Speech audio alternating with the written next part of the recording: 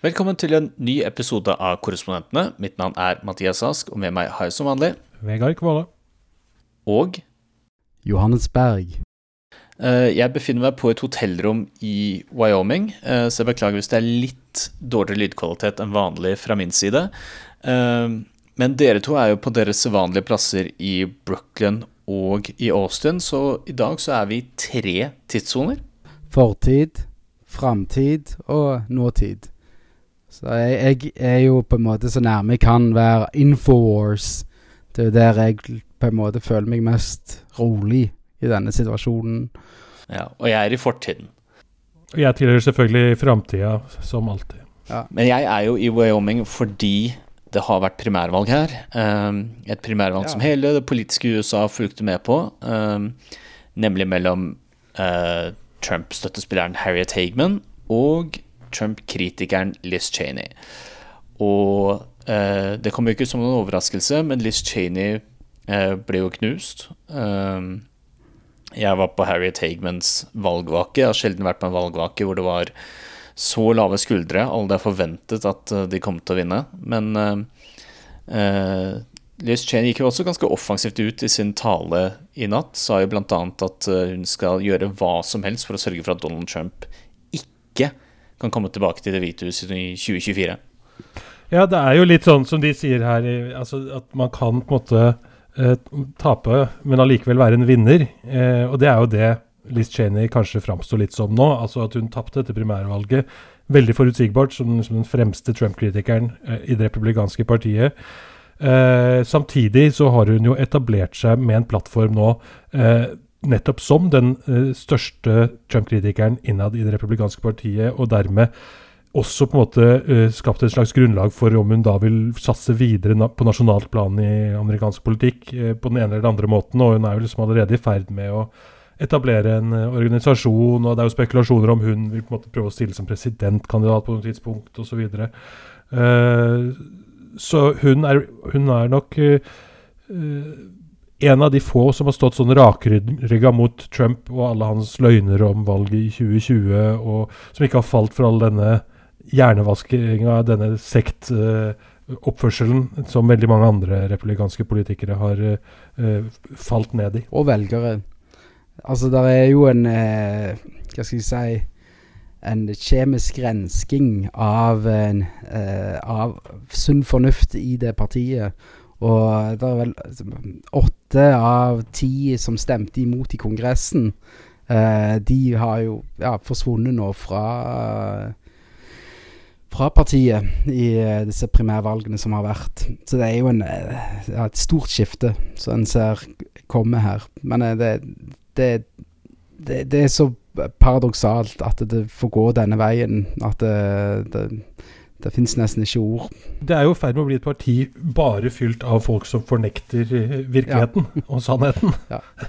Og man på en måte bare se bort fra hva som faktisk virkelig, hva som faktisk skjedde, men og som bare besatt av å fortelle, si det motsatte. Altså tenker jeg særlig på disse løgnene om valget i 2020 og alt knyttet til Trump, bare blindt forsvare Trump uansett hva det og ser det nå i forhold til dette mellomvalget i november da, så kan det være at republikanerne i ferd med å posisjonere seg ganske dårlig i forhold til å vinne tilbake flertallet i Senatet og representantenes hus.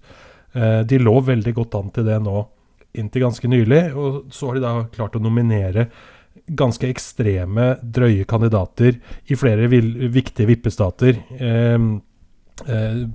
Trump-støtta da, kandidater, blant annet Carrie Lake i Arizona og Dr. Oz i Pennsylvania og J.D. Vance i Ohio, for å nevne noen som sånne kandidater som bare har lagt seg veldig tett opp til Trump, som fornekter valgresultatet i 2020, og som absolutt ikke nødvendigvis kandidater som har en bred appell utenfor de mest sånn hardcore Trump-tilhengerne. Ja. Og ingen av dem har valgkamperfaring eller politisk erfaring fra tidligere heller. Interessant nok. Nei. Men når det gjelder Liz Cheney, så må jeg si det har vært spennende å følge den her egentlig fra starten, for jeg var her i Wyoming et par uker etter at hun stemte for å stille Trump for riksrett. Det var den lille perioden mellom at Trump ble stilt for riksrett og at riksrettssaken skulle begynne, så jeg vil si at det var kanskje på det tidspunktet han var på sitt laveste politisk. Det var sånn en uke etter at han hadde forlatt Det hvite hus. Og likevel så klarte da Matt Gaetz, som jeg vet en av dine favoritter, Johannes. Ja, stemmer. Han var jo her og hadde et sånt rally hvor det dukket opp 1000 da anti-Cheney-republikanere, som et ganske veldig skyhøyt tall for en delstat som har færre innbyggere enn Oslo. Og siden da så har det bare bygget seg opp en sånn bevegelse i det republikanske partiet i Wyoming som skulle ha Cheney ut, og hun har jo fått null støtte fra partifellene. Det har jo gått så langt at Kevin McCarthy, og jeg tror 100 republikanske medlemmer av kongressen, støttet motstanderen hennes, og sånn pleier ikke skje i et primærvalg, at partiet går inn for å dytte ut den sittende kandidaten.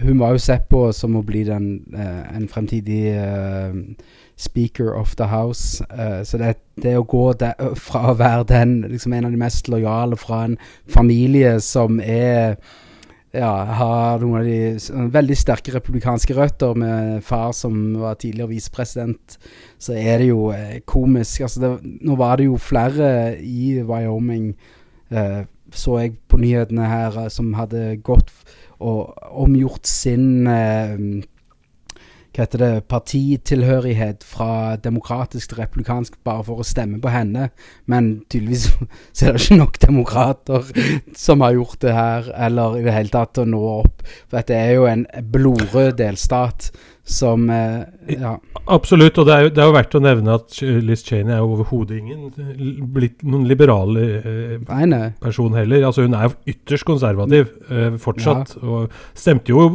på linje med Trump og republikanerne da Trump var president. Over 90%. Og så nylig som altså hun var jo fornøyd med denne høyesterettsbeslutningen om å forby retten til selvbestemt abort, for eksempel. Altså hun har fortsatt veldig konservativ, men hun jo da også prinsipielt veldig, altså hun veldig prinsipiell i forhold til når det kommer til Trump, og det var vel det som skjedde 6. januar med dette dødelige angrep som på en måte var dråpen for henne i forhold til Trump, og etter det så har hun bare kjørt på og prøvd å gjøre seg selv så synlig som mulig, som den mest sånn harde Trump-kritikeren. Så var det vel mange da, som du nevnte, altså, som like etter 6. januar kunne ha falt litt ned på hennes side, men som ikke gjorde det, og som nå som tilbake i Trump-folden av andre republikanere. Jeg kom nettopp på at mens jeg var her i Wyoming på de Matt Gaetz-greiene, det var samme dag som Kevin McCarthy dro ned til Mar-a-Lago og møtte Trump, og de skulle liksom begrave stridsøksen. Og kysset ringen. Ja, det var vel, McCarthy prøvde å si at nei, det var for å bare sørge for at Trump var med på noten om at vi skal prøve å ta tilbake kongressen og senatet og representantens hus i november i 2022, men i stedet, helt åpenbart, så var det jo da Kevin McCarthy som tok Trump inn i varmen igjen, skjønte at hvis Trump på utsiden og begynner å kritisere partiet nå, så forsvinner så mange velgere. Da blir det sånn senatsvalgene i Georgia ganger 100. Hvis ikke Kevin McCarthy da bare dro dit fordi han trengte å lese noen graderte dokumenter som ikke lenger befant seg i DC. Det vet vi jo ikke. Framtiden for partiet, når det går i den retningen, og synes jeg jo også oppe i Alaska, så det jo på en måte kan vi si, den første ville kandidaten som fikk gå inn i storpolitikken, Sarah Palin, nå velger å få en slags comeback inn i kongressen, fra å ha vært guvernør til å ha vært reality-stjerne, til å ha vært god venn av Trump i mange år, men ikke god nok til å bli en del av kabinettet, eller sånne ting, så hun i alle fall på vei ned der for å sparke litt fra seg i kongressen, for å se. For de som kanskje ikke husker det, for det har faktisk gått 14 år, men hun var jo republikanernes visepresidentkandidat i 2008, en veldig sånn siste desperat forsøk fra McCain sin side på å ta opp kampen med Obama, da de lå langt bak på meningsmålingene. Så var det sånn 1 eller 2 dager hvor det så ut som en genistrek, hvor hun var litt sånn, hun var ung, dynamisk, så ut som en sånn kommende stjerne, og så ble det jo ganske tydelig etter hvert i mange TV-intervjuer at hun ikke helt var en politiker som hadde nok erfaring. Nei, og det viser seg jo tvert imot å bli en stor tabbe for McCain, fordi McCain var jo allerede på det tidspunktet ganske gammel, og det ikke sant da spørsmål om må visepresidenten steppe inn i løpet av presidentperioden og så videre. Sarah Palin viste jo da i disse TV-intervjuene at hun overhodet ikke behersket utenrikspolitikk for eksempel, og skremte nok ganske mange vekk fra å stemme på McCain det året. Men altså når man har sett hva som kom fordi det ikke ble valgt en Sarah Palin, så vet jeg ikke hvor på en måte det hadde hatt noe å si. Om man skal liksom dra noen linjer, hadde McCain vunnet i 2008, hadde vi hatt en Trump i dag, det vet vi ikke. Ja, godt spørsmål. Og hun ga seg jo som guvernør kort tid senere. Det var noen sånne, var vel ikke sånn fullt ut korrupsjonsanklager, men det var litt sånn etterforskninger og sånt som hun ikke helt ønsket å være en del av. Jeg dekket jo ikke 2012-valget sånn som dere, men av det jeg kan huske, så var hun sett på som en av favorittene, og så valgte hun bare å ikke stille, og så prøvde hun seg heller mer med reality-program og sånne ting. Jeg tror hun har liksom mer enn faktisk å være en sånn politiker som liker å lese dokumenter og sitte i møter og sånn, så tror jeg Sarah Palin mye mer ønsker og har ønsket å være en slags sånn kjendis, veldig profilert, kanskje en som snakker litt på Fox News innimellom, har dette reality-programmet som hun holdt på med en stund. Mye mer det, tror jeg, enn Vegard, spurte ikke du, vi var i Alaska i 2015, og da fikk vi komme inn på kontoret til en republikansk senator, som jeg tror het Dan Sullivan, tror han sitter der ennå. Men da stilte du et sånt spørsmål om Sarah Palin, jeg husker ikke hva det var, jeg bare husker at han, senatoren, så ut, altså hva som han så seg rundt etter det nærmeste hullet han kunne grave seg ned i, når han snakket med henne. Ja, nei, for jeg tror faktisk det jeg spurte om da var nettopp hva han tenkte om, og at hun vurderte å stille som presidentkandidat. Ja, så hun hadde ikke så veldig god standing innad i det republikanske partiet i Alaska på det tidspunktet i hvert fall, som vi tolket det. Jeg vet ikke hva som hadde vært verst å ha henne der, eller å ha Trump der. Altså det jo, det var jo også, en lurte jo på om hun skulle bli visepresidentkandidat for Trump også. Jo da, og hun var jo veldig tidlig ute med å støtte han. Det jo en video at de to sitter og spiser på Sbarro, den velkjente New York-restauranten, spiser med kniv og gaffelpizza. Det jo kanskje noe av det mest skandaløse som har skjedd, som egentlig bare New Yorkere bryr seg om. Men ja. En annen sånn New York-restaurant-ting hun har gjort det var noen tabloidsaker i New York Post blant annet tidligere om at hun har jo prøvd å komme seg inn på diverse restauranter uten vaksinepass. Og hun fikk jo komme inn på en hvor det viste seg at hun var koronasmittet like etterpå. Gjorde ikke det i fjor høst? Og så har hun saksøkt New York Times, det var også en greie. Ja, hun tappte jo det. Det var derfor hun var i New York da hun holdt på med disse restaurantene. For hun drev og vittnet i den saken. Men hun tappte jo der også. Det var jo snakk om ærekrenkelser og noe sånt fra New York Times. Fortsatt så ligger jo republikanerne godt an til å gjøre et bra valg i mellomvalget, men de har virkelig ikke gjort ting lettere for seg selv ved å nominere disse kandidatene og gå den veien de nå går, som en sånn sekt ledet av store Trump. Det neppe en god vei videre. Altså de velgerne de virkelig trenger jo disse moderate sentrumsvelgerne, og særlig sånne der kvinner i forstedene som jo forlot republikanerne under Trump da. Dette neppe måten å få de tilbake på, og holde på sånn som de gjør nå da. Ikke det hele tatt, men jeg kan også se for meg et scenario her hvor Trump ødelegger litt av sjansene til republikanerne, men ikke nok til at de taper for eksempel representantenes hus. Og da kommer jo Trump til å ta æren for det, og da må jo stakkars Kevin McCarthy prøve å styre det partiet, hvor han selv vet at Trump kan være et anker rundt halsen på republikanerne, men han må late som at Trump den største stemmesankeren det partiet noensinne har hatt. Og jeg synes vi bare også må nevne at det som har skjedd den siste uka her nå, med en ransaking da, først av Mar-a-Lago, disse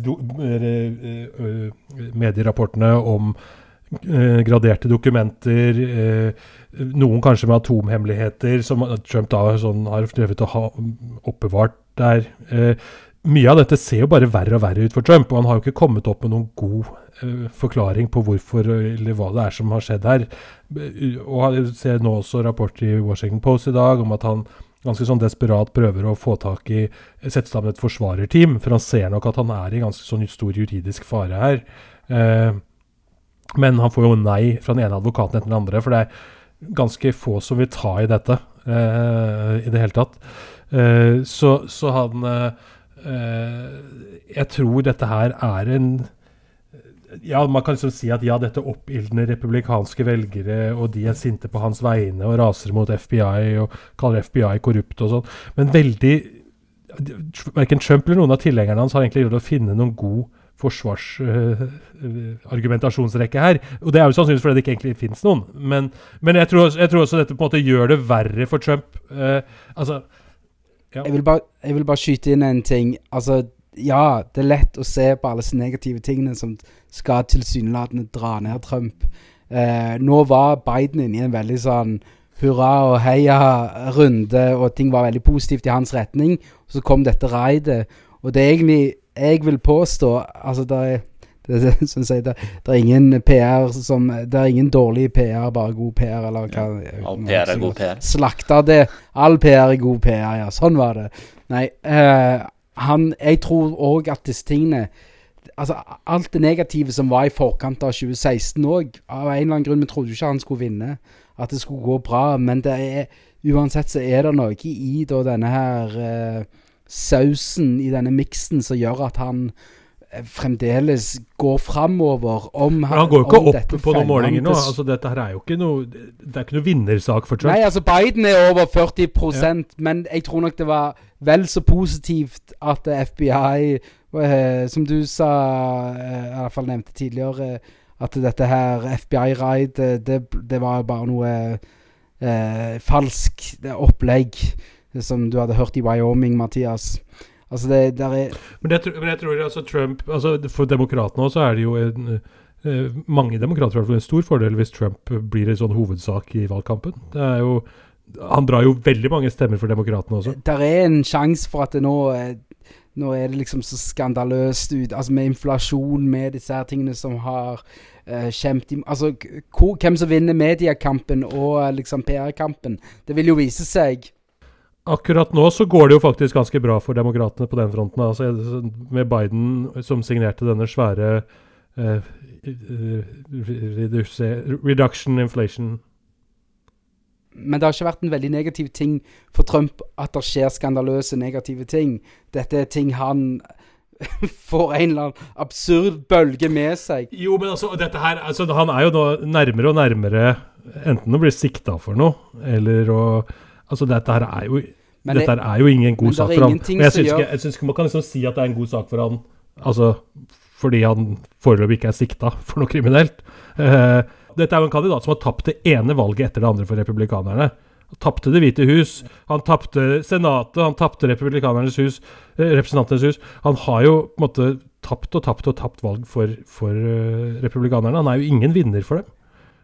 Tvert imot så har han mobilisert enormt med demokrater.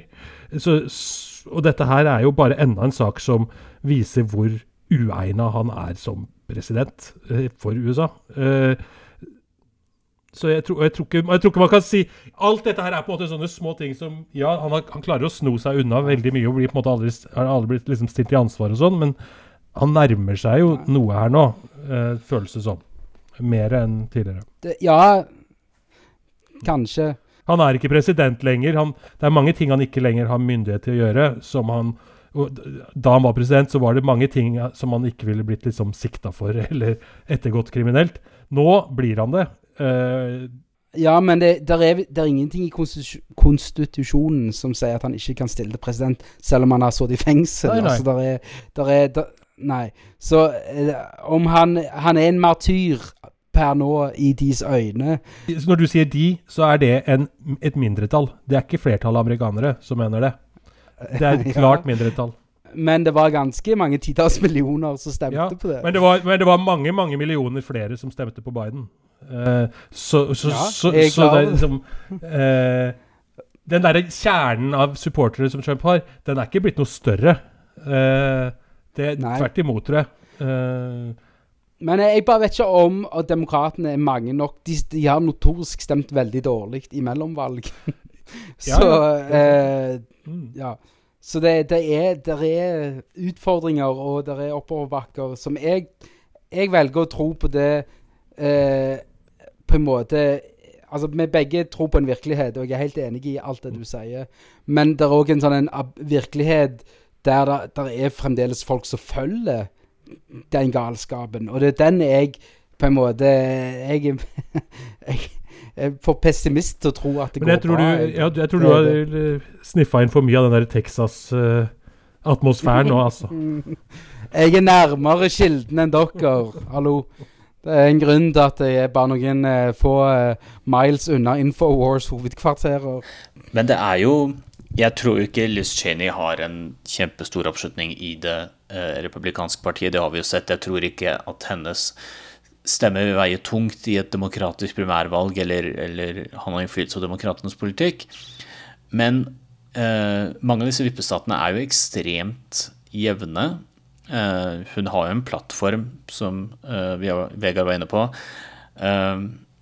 og hun er jo ikke en politiker som har lyst til å gå over til demokratene. Hun har lyst til å endre det republikanske partiet, så jeg er litt spent på hva hun tenker hennes vei videre er. Om det er, hun har jo sagt at hun vurderer å stille som kandidat i 2024, og hun har ga et veldig langt intervju til The Atlantic, hvor hun snakker litt mer om det, og da virker det jo tydelig at hun har ikke noen illusjoner om at hun kan slå Trump, eller egentlig noen som helst sånn America First republikaner som DeSantis i et republikansk primærvalg, men det virker som at hun tenker sånn, hvis Trump mer eller mindre får stille opp helt alene, uten noen ordentlige motstandere, i hvert fall noen motstandere som mener at valget i 2020 ikke var stjålet, da kan hun vurdere å stille opp med da målet bare under hver debatt hele tiden minne på at dette er det Trump gjorde, og jeg tror også det, jeg tror kanskje at hun liksom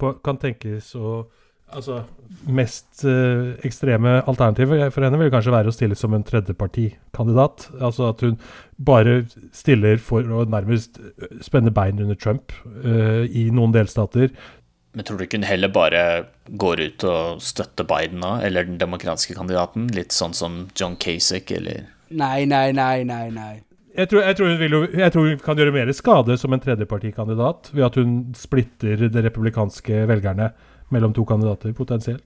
Hun har jo samlet inn flere titalls millioner, i hvert fall flere millioner dollar, som gir henne frihet og ha kampanjer rundt omkring i landet, samtidig være relevant i dette. Så det er jo en sjanse. Hun har kanskje mulighet til å bli litt mer synlig enn vår venn Bill Weld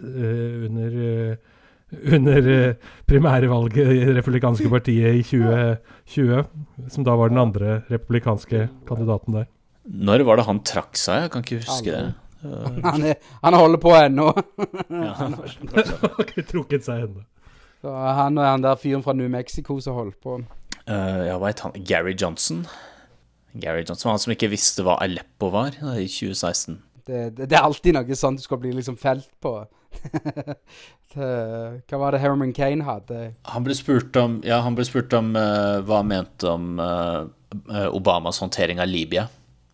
Ja, men dette med på en måte disse kandidatene som en har fryktet og grøsset litt over årene, og så alt på en måte sett i lys av den oransje faren, så er det liksom, det ble som rosenbilde, liksom Bush og Dick Cheney er jo liksom, er jo ordentlige menn.